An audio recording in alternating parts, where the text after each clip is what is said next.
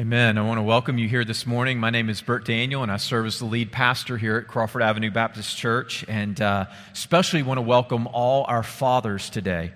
We are grateful for you, and we are glad that you are here with us this morning.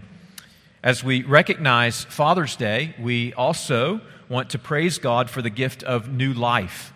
So on Mother's Day, we took time to praise God for several new babies and to pray for those babies and their parents. And we have the opportunity to do the same this morning.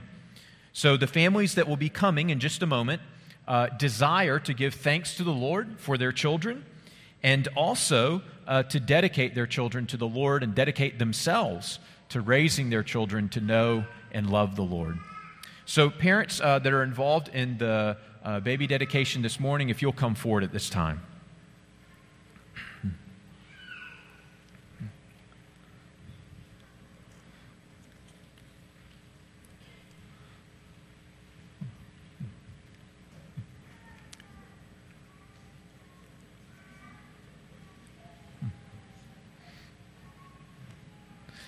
We had just about, I think, the same number of families for Mother's Day as well, and so the Lord's been really good to our church, and just thankful for how He continues to bless our congregation with new life.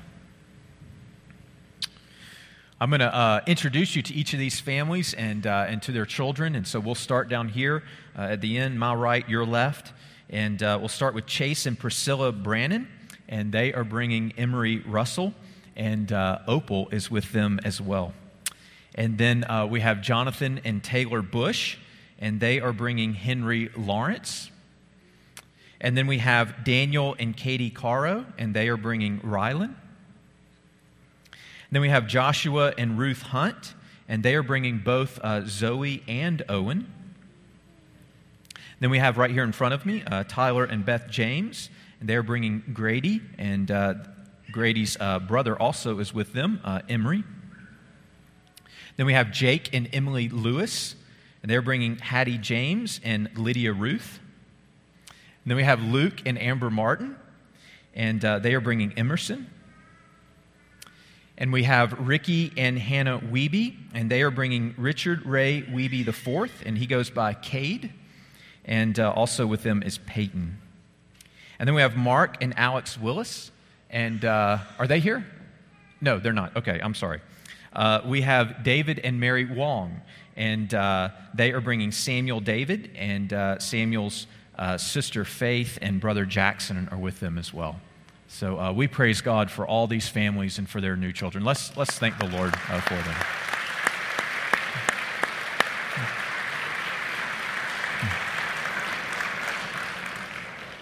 Amen. Well, as parents, we not only have a responsibility to provide for our children physically, we also are commanded by the Lord to teach them the Scriptures, and we are to pray and work to see that they will come to faith in Christ. And so, parents, I want to commend you for your desire to raise your children to know and love the Lord. At this time, our parents that are up here this morning will commit themselves to love and teach and train their children to know the Lord. And then we as a church will have an opportunity to commit ourselves to them as well. So, in your bulletin this morning, you should find an insert, and in that insert are some vows, and you can take that out at this time and follow along. Parents, I am going to ask you a series of questions, and then you can respond to each by voicing your commitment. Parents, will you commit to trust God's promises made to you and to your children in His Word? Will you commit to discipline your children and show them grace? Will you commit to teach God's Word to them and live out the gospel in your home? Will you commit to pray for them and teach them to pray? Will you commit to partner with this church community, seek their help and accountability, and lead your children to do the same? Will you commit to seek God and to live so that the gospel is at the center of the way you live and parent your children? Amen. And now at this time, if you are a member of Crawford Avenue Baptist Church, or if you are a family member of one of these children and you're a Christian, you're a disciple of Jesus, I ask you to stand.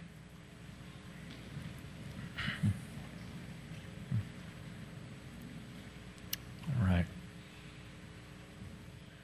Crawford Avenue family, will you commit to pray for these children that they will grow to love Jesus and trust in Him? Will you commit to teach them the gospel through both your words and your example? Will you commit to partner with these parents, holding them accountable and confronting their sin? Will you commit to pray for them and encourage them as they face the trials of parenting? Will you commit to seek God and apply the gospel in the way you live before these children? Let's respond together. With joy and thanksgiving, as Christ Church, with God's help, we promise to love, encourage, and support you as you follow Christ and train your children in the faith. Amen. You may be seated. Let's go to the Lord together in prayer. Let's pray. Father, we praise you that you have instructed us to call you Father. You have revealed yourself to us as Father through faith in your Son, the Lord Jesus Christ. And through faith in your Son, we are truly the children of God. We praise you that as Father, you are committed to providing for us and loving us, to protecting us and instructing us, to training us and disciplining us, to encouraging us. Father, we pray for each father that is here this morning, that they would be a reflection of you, our Heavenly Father. We know, Lord, that the role of a father in each of our lives is so crucial. And so, Lord, we rejoice with those who have enjoyed the blessing of an imperfect but faithful and loving Father. And Lord, we take a moment as well to grieve with those who have either lost a father due to death or have been wounded by the absence or unfaithfulness of a father. We pray ultimately, Lord, that each of us would know the blessing of true fatherhood as we daily cry out to you, Abba, Father, and we rest in your love and care. Lord, we do praise you for each of these families. We thank you for all of these children. And Lord, we pray for these parents. We pray that they would seek you first in all things. We pray that their love for you would mark their lives and their homes. We pray, Lord, that their homes would be a place where your word is read and known and loved and honored. We pray, Lord, that through the loving care of these parents and through the life-giving power of your word, that each of these children would come to know you, to love you, and that they would walk closely with you all the days of their lives. Father, we thank you for your grace and mercy. We praise you for calling us into your family, and we thank you for the blessing of family. And it's through Jesus Christ our Lord we pray. Amen. Parents, at this time you may be seated, and as they are being seated, we have some gifts that some of the elders are going to be giving to them as they make their way to their seats. And the gifts are, one, a book, Things to Pray for Your Kids, and then also the Biggest Story Bible storybook. And so both of these resources will hopefully be an encouragement to you as you disciple your children. Amen. God the Father made us a part of His family not by ignoring sin, but by justly canceling our sin through the cross of His Son, the Lord Jesus. At the cross, Christ paid the penalty for our sin, so that all who trust in Him might find pardon and true freedom. Hear this truth from Hebrews 9:26 through 28. Christ has appeared once for all at the end of the ages to put away sin by the sacrifice of himself. And just as it is appointed for man to die once, and after that comes judgment, so Christ, having been offered once to bear the sins of many, will appear a second time, not to deal with sin, but to save those who are eagerly waiting for him. When Christ returns, we will be secure, for the blood of Jesus will never lose its power. Please stand as we sing.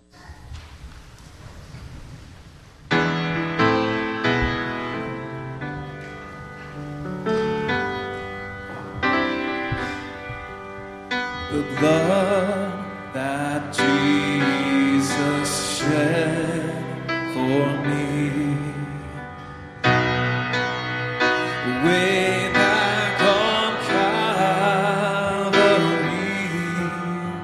the blood that gives me strength from day to day, it will never lose its power, for it reaches to the highest mountain,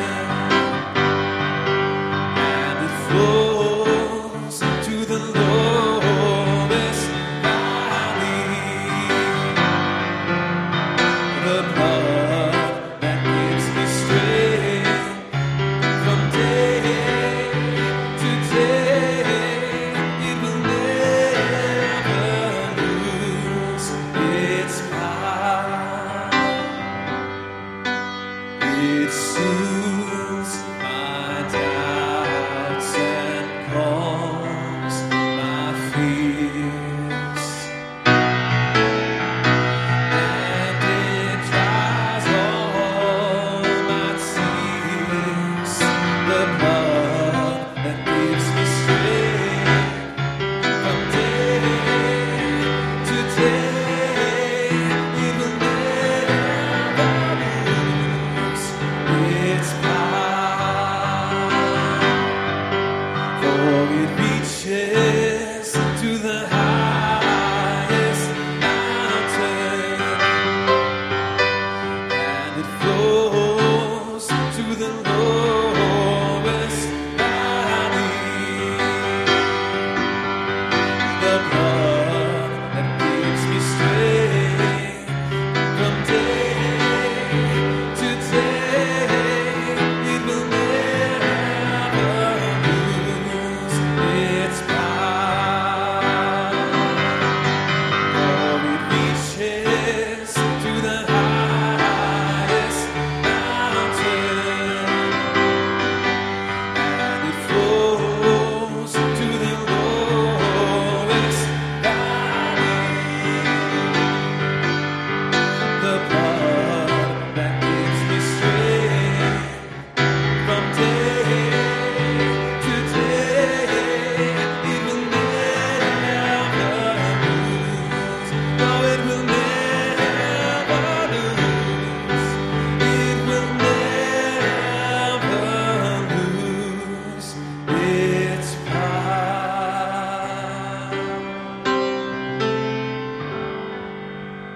Amen, church. Please be seated.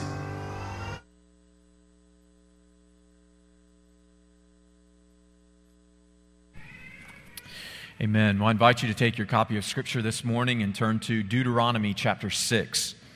Deuteronomy chapter 6. We are currently in a series in Deuteronomy chapter 6 entitled A Model for Discipleship. Instruct, devote, remember. And a couple of weeks ago, we looked at Deuteronomy chapter 6, verses 1 through 9, and we are going to continue on in the chapter this morning and looking at verses 10 through 19. And so I'm going to read for us here in just a moment, Deuteronomy chapter 6, verses 1 through 19. If you don't have your Bible with you this morning, you should find a black Bible somewhere around you, and you'll find our passage. Page number's not up there, but it's in there. It's on Deuteronomy chapter 6, verses 1 through 19. Does anybody have the page number in the black Bible? 151. So you'll find it on page 151. Okay. Deuteronomy chapter 6, verse 1. Now this is the commandment, the statutes, and the rules that the Lord your God commanded me to teach you, that you may do them in the land to which you are going over to possess it, that you may fear the Lord your God, you and your son's son, by keeping all his statutes and his commandments which I commanded you all the days of your life, and that your days may be long.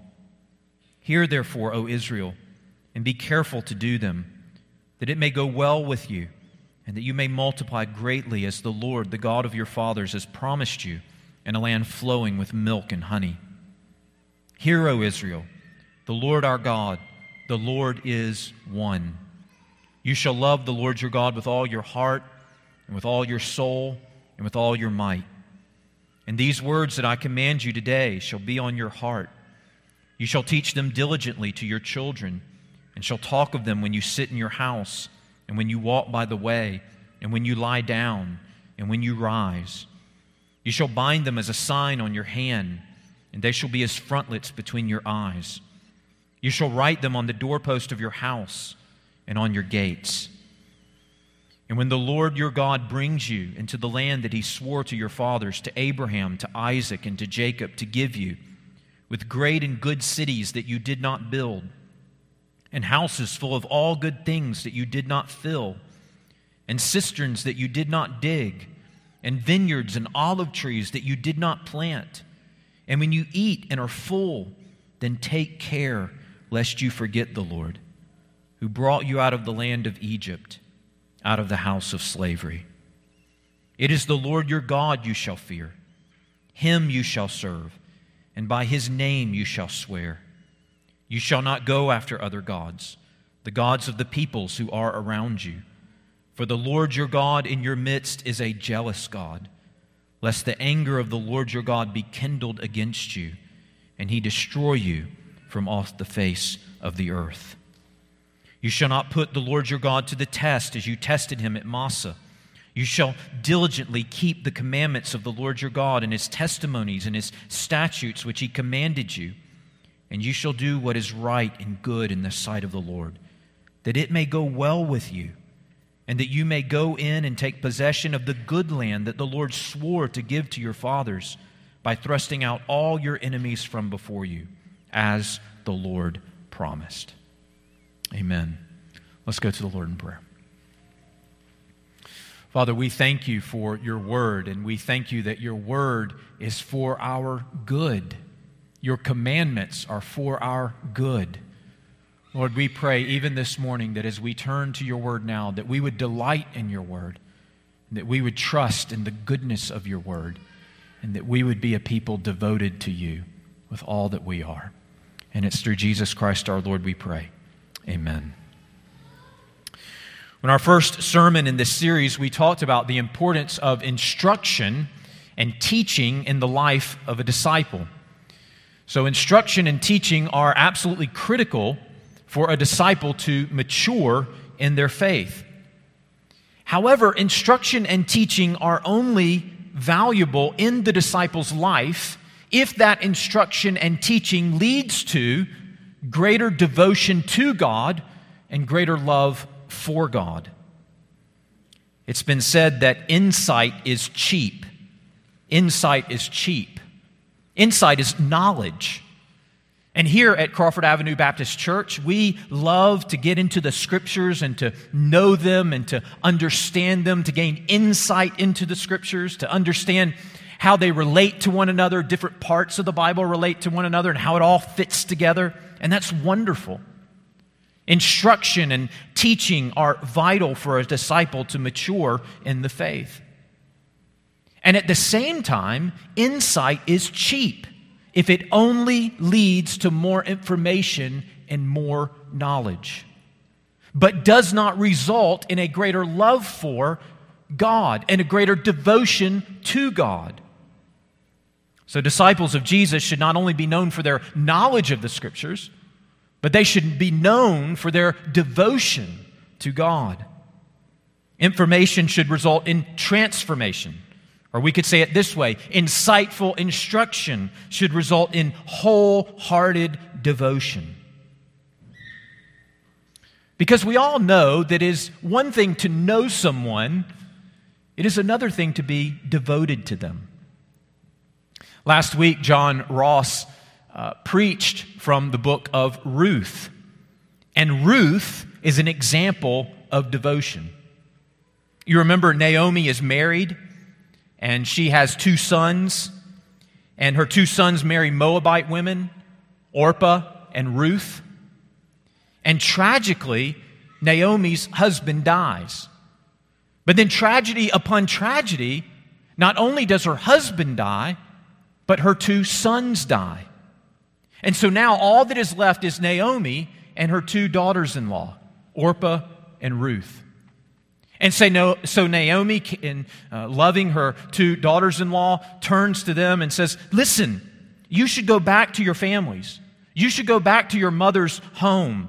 I cannot provide for you. And Orpah, her one daughter-in-law, accepts her counsel. But Ruth, her other daughter-in-law, refuses it. In fact, in Ruth chapter 1, verse 14, we read that Ruth clung to Naomi. And then Ruth says, your people shall be my people, and your God my God. Where you die, I will die, and there will I be buried. May the Lord do so to me and more also, if anything but death parts me from you.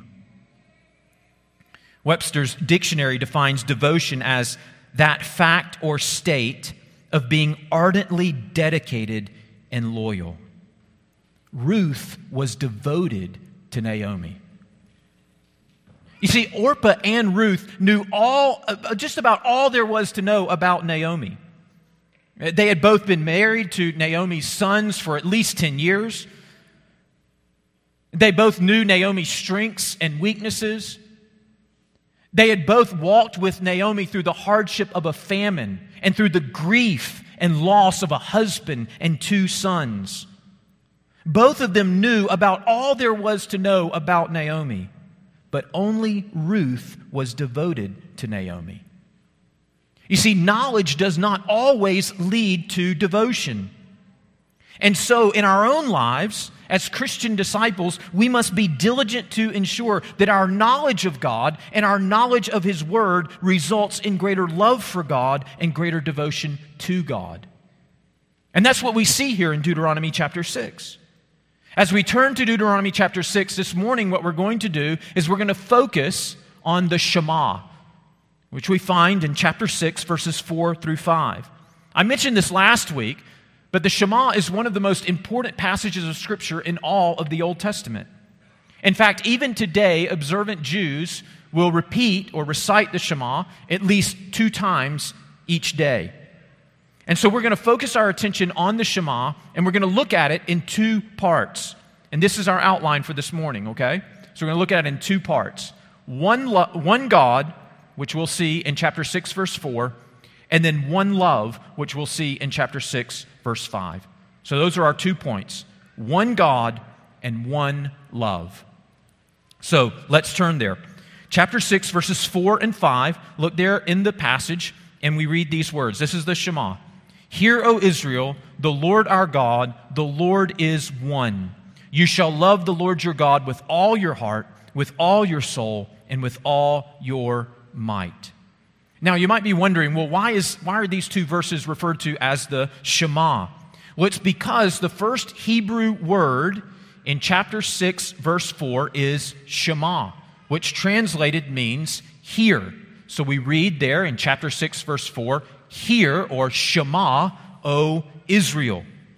And the words that follow are absolutely critical to understanding the God of the Bible. Actually, in Hebrew, the words that follow are only 4 words.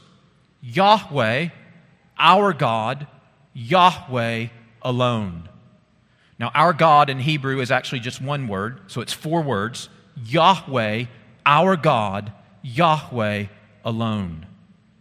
Now, just a few comments on these 4 words. You might know that in our English translations, if you see the word Lord in small caps, it is a translation of the personal name of God, the personal name of the God of Israel. His name is Yahweh. That is His name in Hebrew. And God revealed His personal name to Moses at the burning bush. So Moses, when he was called to confront Pharaoh in Egypt, Moses says to the Lord, if the people ask me, what is your name? What shall I say to them? And God said, Yahweh. Tell them that Yahweh sent you. Now, Yahweh is His name in Hebrew, but if you actually translate Yahweh from the Hebrew into English, the word or the name means, I am who I am. In other words, when God says, I am who I am, He is saying that He is absolute being. He has no beginning. He has no end. He is all-sufficient. He is absolutely independent of anyone or anything. He defines ultimate reality. I am who I am. And this is the personal name of the God of Israel. His name is not Baal. His name is not Amun-Re. His name is not Marduk. His name is Yahweh. Like my name is Bert, or your name might be Susie or Peter. The name of the God of Israel is Yahweh. And that name appears some 6,800 times in the Old Testament. Notice also, we read here, Yahweh, our God. You see, the other nations, they had their gods, but Yahweh is Israel's God.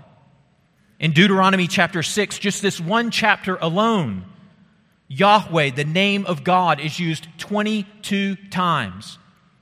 And of those 22 times, 14 of those 22 times, the name Yahweh is followed with a description like Yahweh, your God, or Yahweh, our God, or Yahweh, the God of our fathers.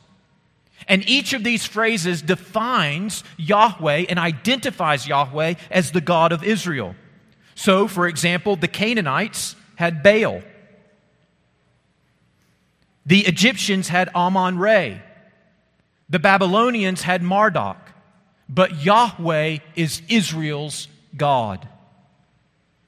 Notice also, as we read here, Yahweh our God. Then we read Yahweh alone. Or it could be translated Yahweh one. Now this was a radical affirmation in Moses' day. All the other nations were polytheistic. That means they worshiped many gods. So you think about the fact that they're coming out of Egypt. They were in Egypt in slavery for some 400 years, and the Egyptians worshiped many gods. And they are about to go into Canaan. And the Canaanites in the Promised Land, they worshiped many gods. So yes, the Canaanites had Baal, but Baal was just one god among many gods.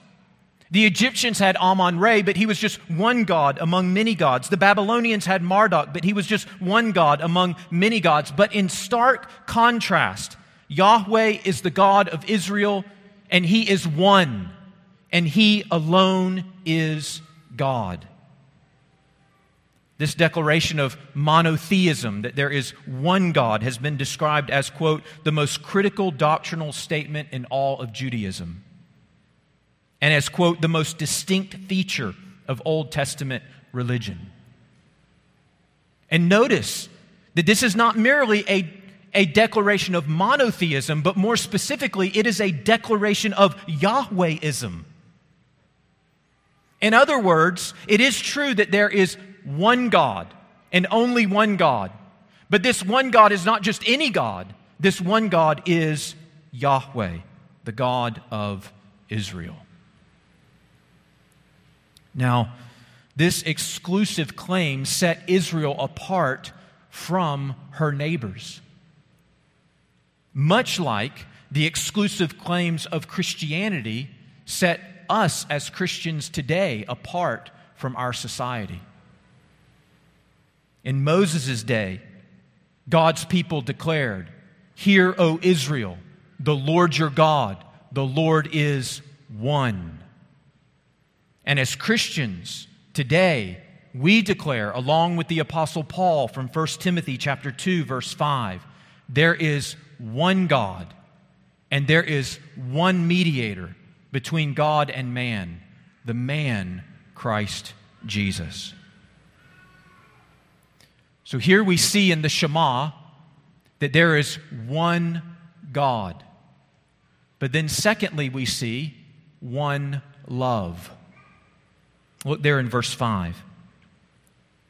Moses goes on to write, "You shall love the Lord your God with all your heart and with all your soul and with all your might."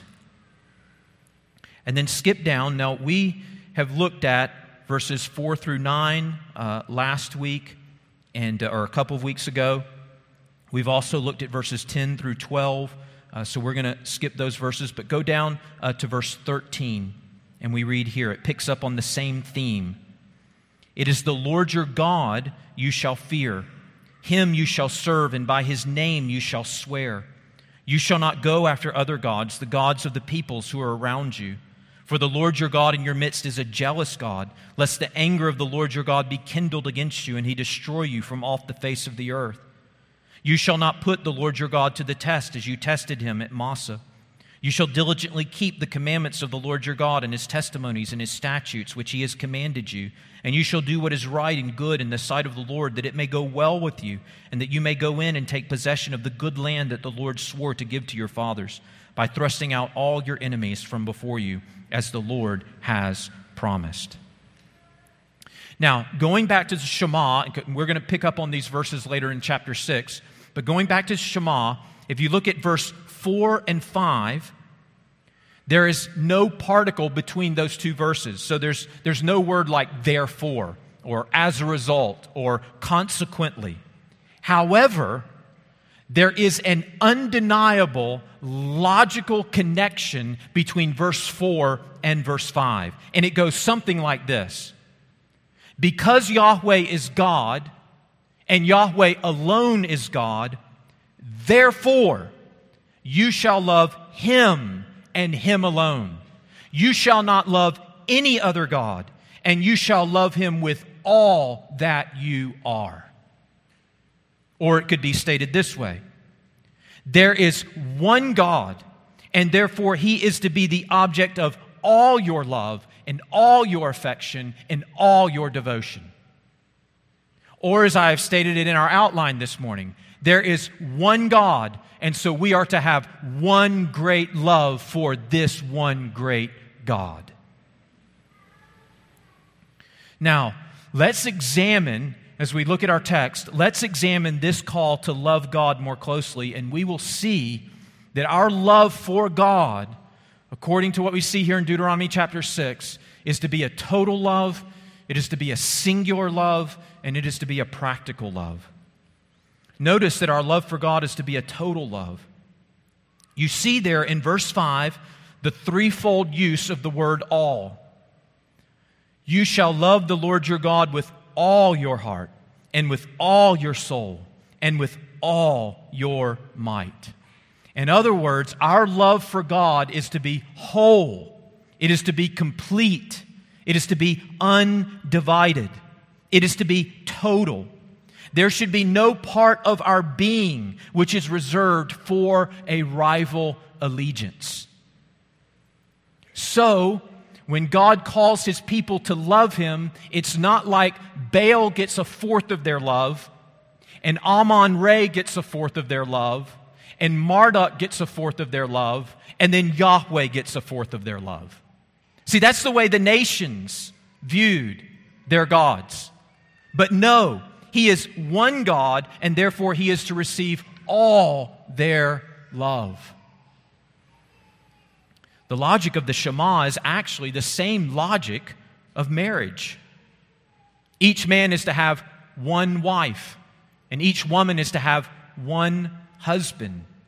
And therefore, each husband and each wife is to love their one spouse and no other, and they are to love them and be devoted to them with all that they are. So we see that there's one God, and our love and devotion is to be reserved for Him. In other words, what Moses is saying here is that we are to love God with our whole self. Do you see how he states that? We are to love Him with all our heart and all our soul and all our might. When he says we are to love God with all our heart, we know that our heart is a physical organ in our body that pumps blood through our body and keeps us alive. In English, we often use the word heart to refer to our emotions. So I love you with all my heart.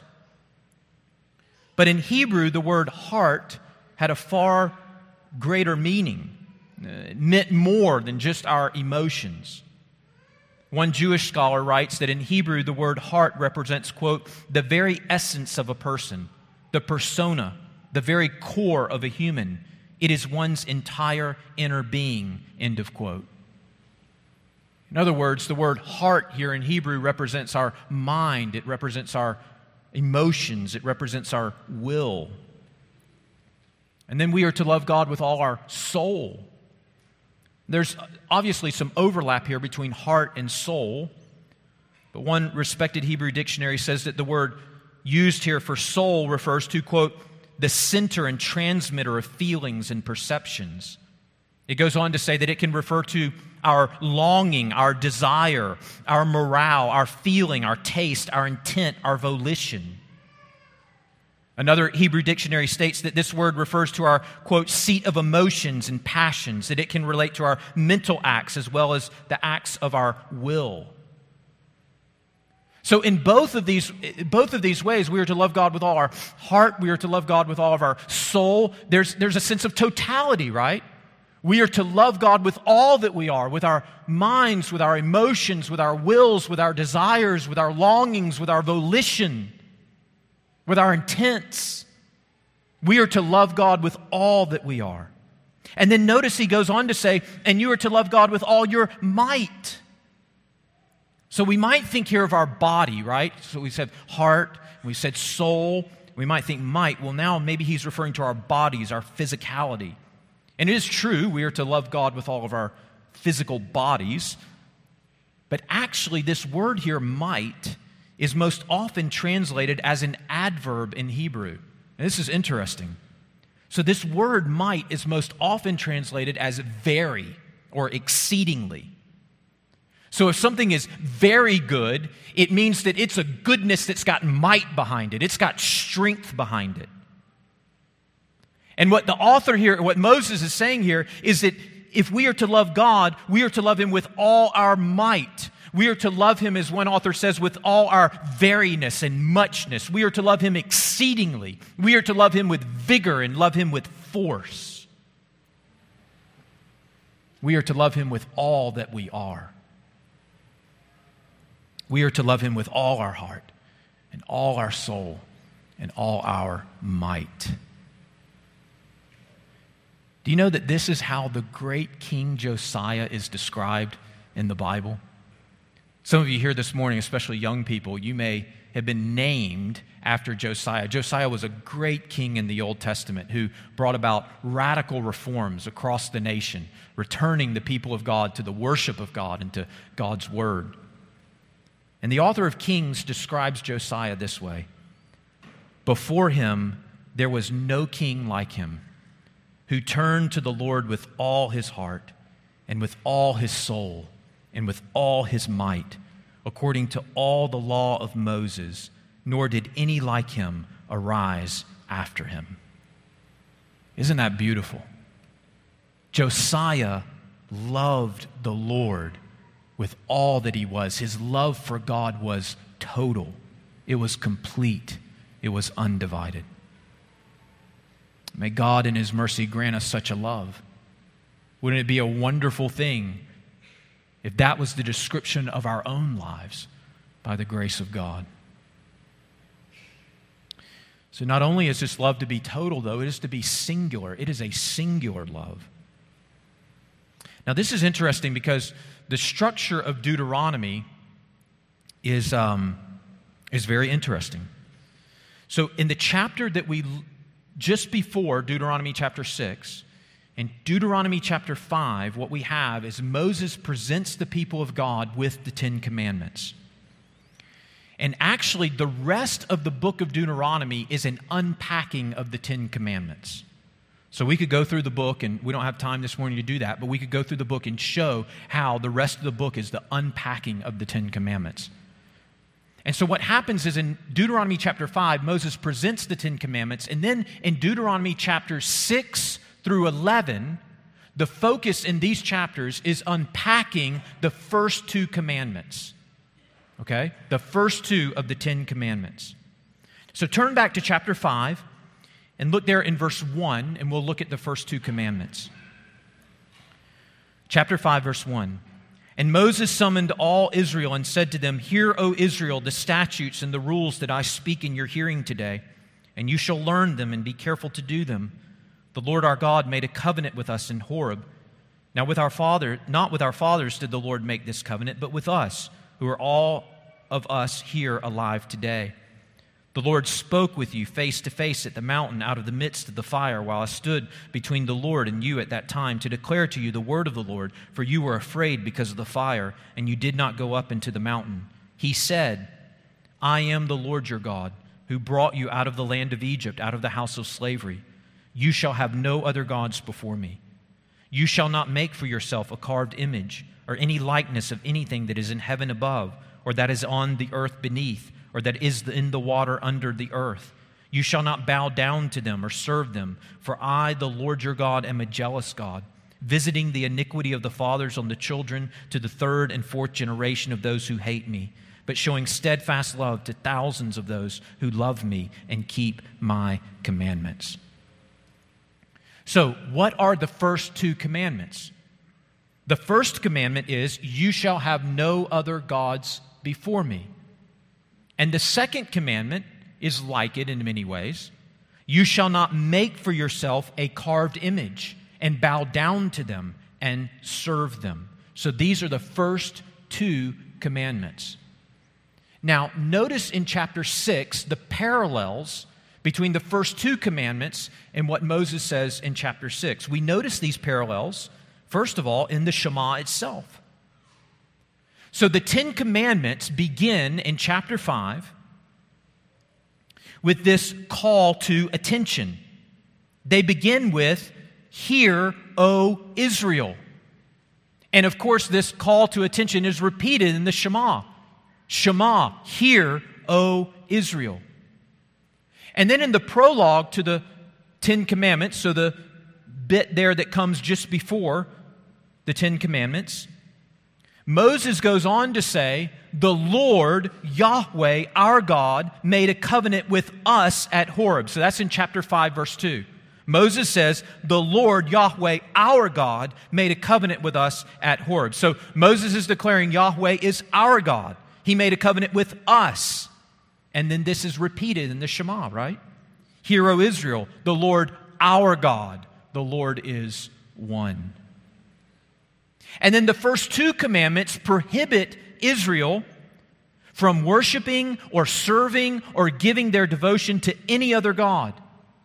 And then the Shema requires this same exclusive, singular devotion. What the first two commandments state negatively, you shall have no other gods before me. You shall not make for yourself a carved image. The Shema states positively, you shall love the Lord your God with all your heart and with all your soul and with all your might, so that there is no love, there is no devotion left over for any other god. But it is all given to me. It is all given to Yahweh and Yahweh alone. So the Shema, in many ways, is a restating of the first two commandments. And then notice in chapter 6, as we go further down in the chapter, that this theme emerges again. And the first two commandments become the focus. So look there in verse 13. In verse 13 of chapter 6 we read, it is the Lord your God you shall fear. Him you shall serve, and by His name you shall swear. Now, this is very interesting because in Hebrew, if you want to emphasize something in a sentence, you front load it. In other words, you put it at the beginning of the sentence. And here, I'm reading from the ESV, the English Standard Version. Here, the ESV follows very closely with the Hebrew. So that the word order here in verse 13 stresses the importance of the absolute allegiance and fidelity to Yahweh and Yahweh alone. So in English, normal word order is subject, verb, object. Subject, verb, object. So if we were translating this verse, verse 13, and we wanted it to read smoothly in English, we might translate it, you shall fear the Lord your God.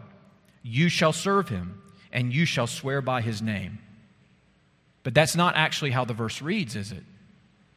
The verse reads, the Lord your God you shall fear. Him you shall serve, and by his name you shall swear. Emphasizing, stressing the importance of absolute fidelity and allegiance to Yahweh. We shall fear him. Fear is a reoccurring theme in Deuteronomy. Actually, last week or a couple of weeks ago, we stated that to fear the Lord does not mean to live in terror of God, but rather it means to live before the Lord with a disposition of reverence and honor. We are also to serve the Lord. Today is Juneteenth. It's a day that has been set aside as a holiday to commemorate the end of slavery in the United States. And the word here, serve, in our text is the word avad. It's actually the same word that's used in chapter 6, verse 12, where we read, the Lord who brought you out of the land of Egypt, out of the house of slavery. That word slavery is actually the word avad. So you see the comparison here.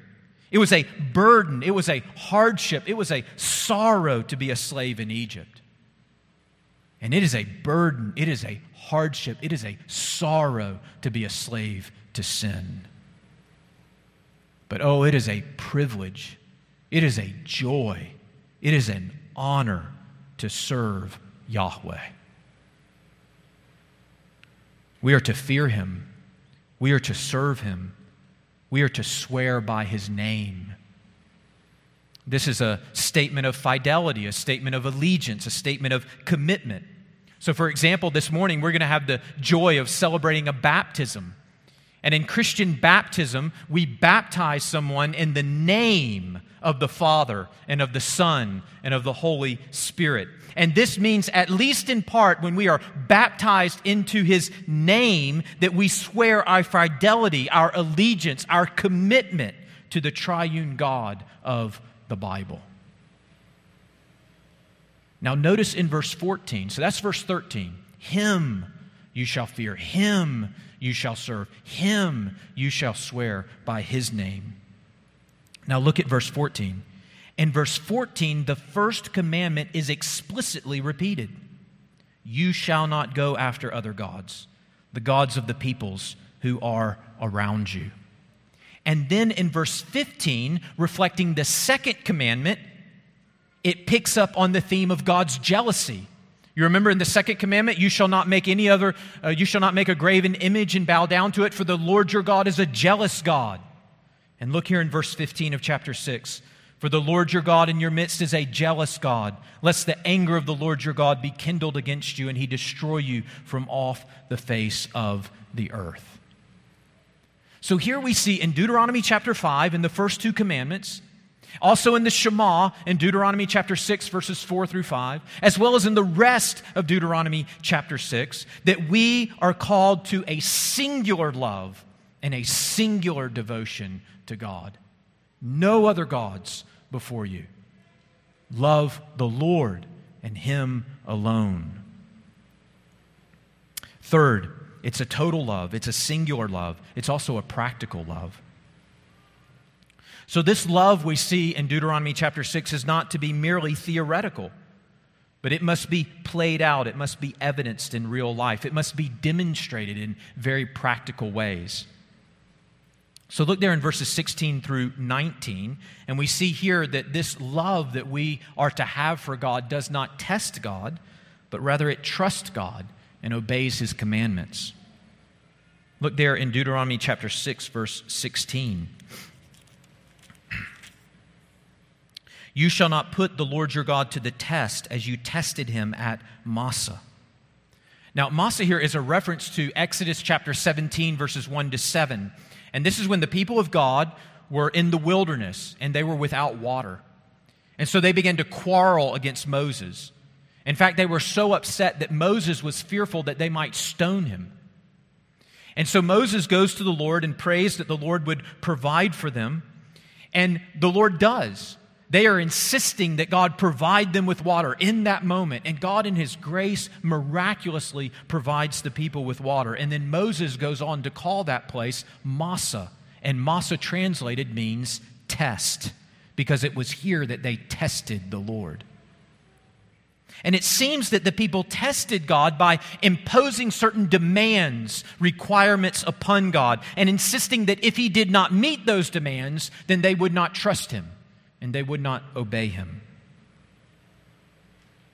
Do you know that Jesus faced a similar temptation in the wilderness?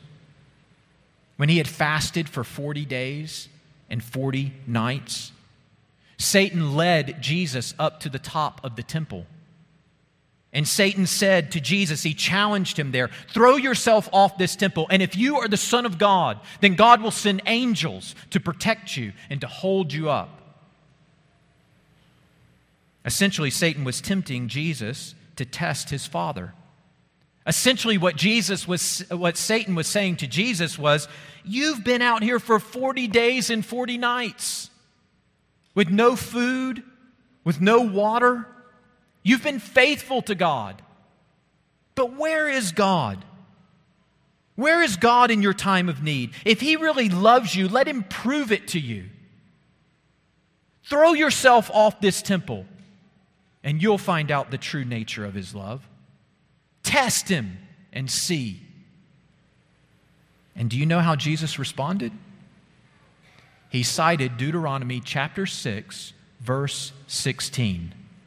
Jesus says, "It is written, you shall not put the Lord your God to the test." You see, Jesus did not demand of God that He prove His love through performing certain miraculous signs and wonders. Rather than test God's love, what we see here is that Jesus, in contrast to the people of Israel at Massah, He trusts in God's love. Because just before Jesus had entered into the wilderness, Jesus had actually been baptized by John the Baptist. And you remember when Jesus was baptized, a voice came from heaven and the Father pronounced over Jesus His love. "This is my beloved Son, the Son of my love, with whom I am well pleased." And so when Jesus was in the wilderness, rather than demanding that God prove His love, Jesus trusted the word of His Father. He trusted the heart of His Father. Jesus trusted and rested in the love of His Father. And oh, my friends, do you realize that if you're a Christian this morning, God has spoken a similar word of love over you and over me? He loves us so much that He sent His own Son to die for us, that we might be redeemed and we might be saved.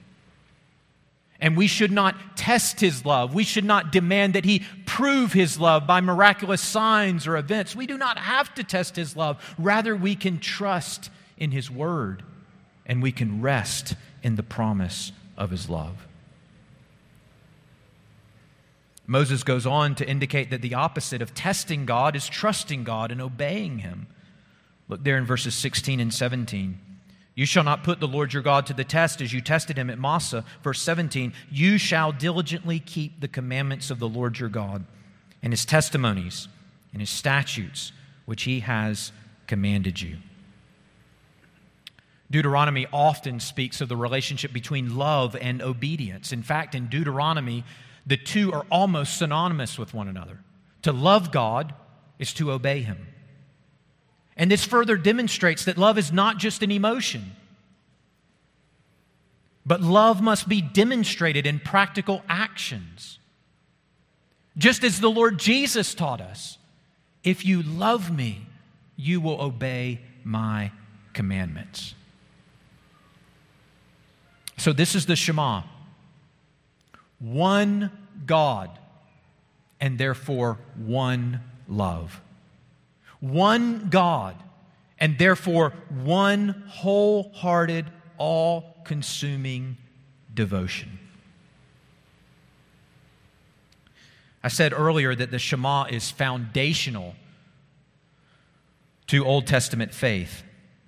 So much so that even today, observant Jews will cite it at least twice a day. But if you still doubt the importance of the Shema to biblical faith, consider the words of Jesus. Jesus was asked, "What is the greatest of all the commandments?" And do you know how Jesus responded? He cited the Shema. Jesus said, "You shall love the Lord your God with all your heart and with all your soul and with all your mind. This is the great and first commandment." And why is it the great and first commandment? Well, because if you obey this commandment, you will obey all the commandments, right? If we truly love God with all our heart and soul and mind and strength, then all the other commandments will come easily. But our problem is Israel's problem. We cannot keep the great and first commandment as we ought because our hearts are sinful. This is actually the great dilemma in the book of Deuteronomy. After God revealed the 10 Commandments to Moses in Deuteronomy chapter 5, the people respond by saying, "This is great. These are wonderful commandments. This is right and good, and we will do them. Lord, just tell us what we should do, and we will do it." And in Deuteronomy chapter 5, verse 29, the Lord says, "Oh, that they had such a heart as this always, to fear me and to keep all my commandments, that it might go well with them and with their descendants forever." And then we turn from chapter 5, we go into chapter 6, and we see again this demand that we are to love the Lord with all our hearts. "You shall love the Lord with all your heart and with all your soul and with all your might. And these words that I command you today shall be on your heart." But over the course of time, Israel's defective, evil heart is exposed, like it was at Massah.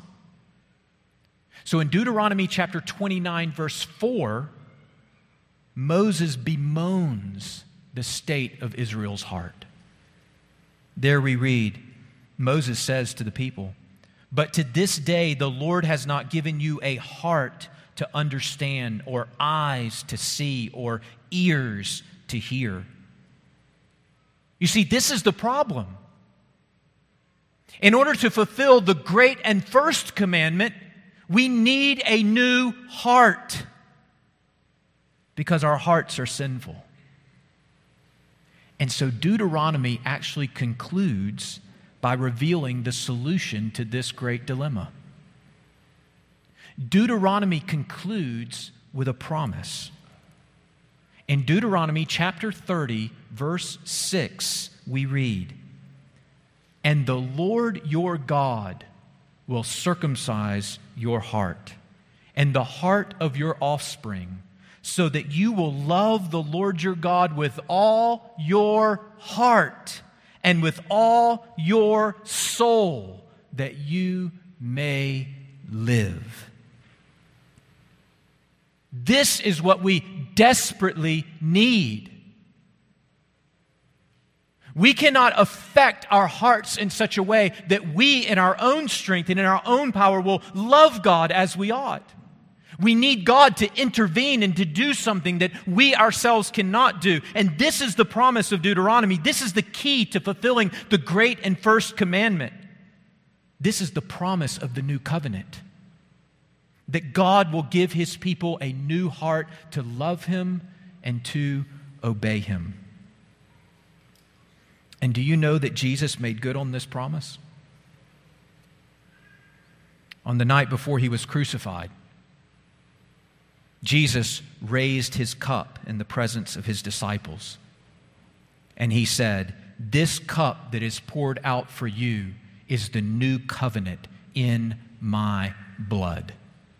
In other words, what Jesus is saying is, I'm going to go to the cross and I will shed my blood, and in shedding my blood, I will secure for you all the promises of the new covenant. I will secure for you the forgiveness of sins, and I will secure for you the promise of a new heart. This is the promise of the gospel. that by God's grace, through faith in the Lord Jesus Christ, with a new heart that is granted to us by grace, we are enabled to love and obey God, not perfectly in this life, but sincerely, authentically, faithfully. So that even though we sin in this life, there is clearly evidence of transformation. There's clearly evidence of a new heart that genuinely desires, longs for God, is devoted to Him and His commandments and His ways. So that by God's grace, through faith in the Lord Jesus, with a new heart that has been granted to us by grace, we might increasingly be devoted to God in love more and more and more each day as we walk with Him. Let me ask you this morning, have you experienced the promise of the new covenant? Have you, by God's grace, received a new heart through faith in Jesus Christ? If not, let me encourage you this morning to turn to God in faith. Turn from your sins. Confess your sins. Trust in the Lord Jesus, and He will forgive your sins, and He will grant you a new heart that you might love Him and obey Him and follow Him. And if you are a Christian this morning, and you have received the promise of the new covenant, the forgiveness of sins and a new heart, then let us pray that God would work in our hearts increasingly, more and more every day, so that we might love Him and be devoted to Him all the more. That we might love Him with all our heart, with all our soul, with all our might. Let's go to the Lord in prayer.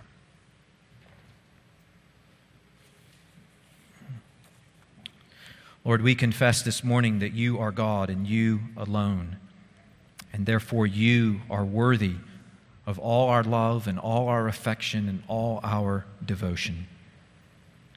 Oh God, would You grant to us the gift of a new heart by grace through faith in Jesus Christ?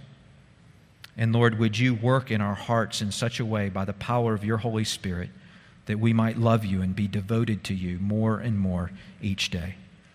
And it's through Jesus Christ our Lord we pray. Amen.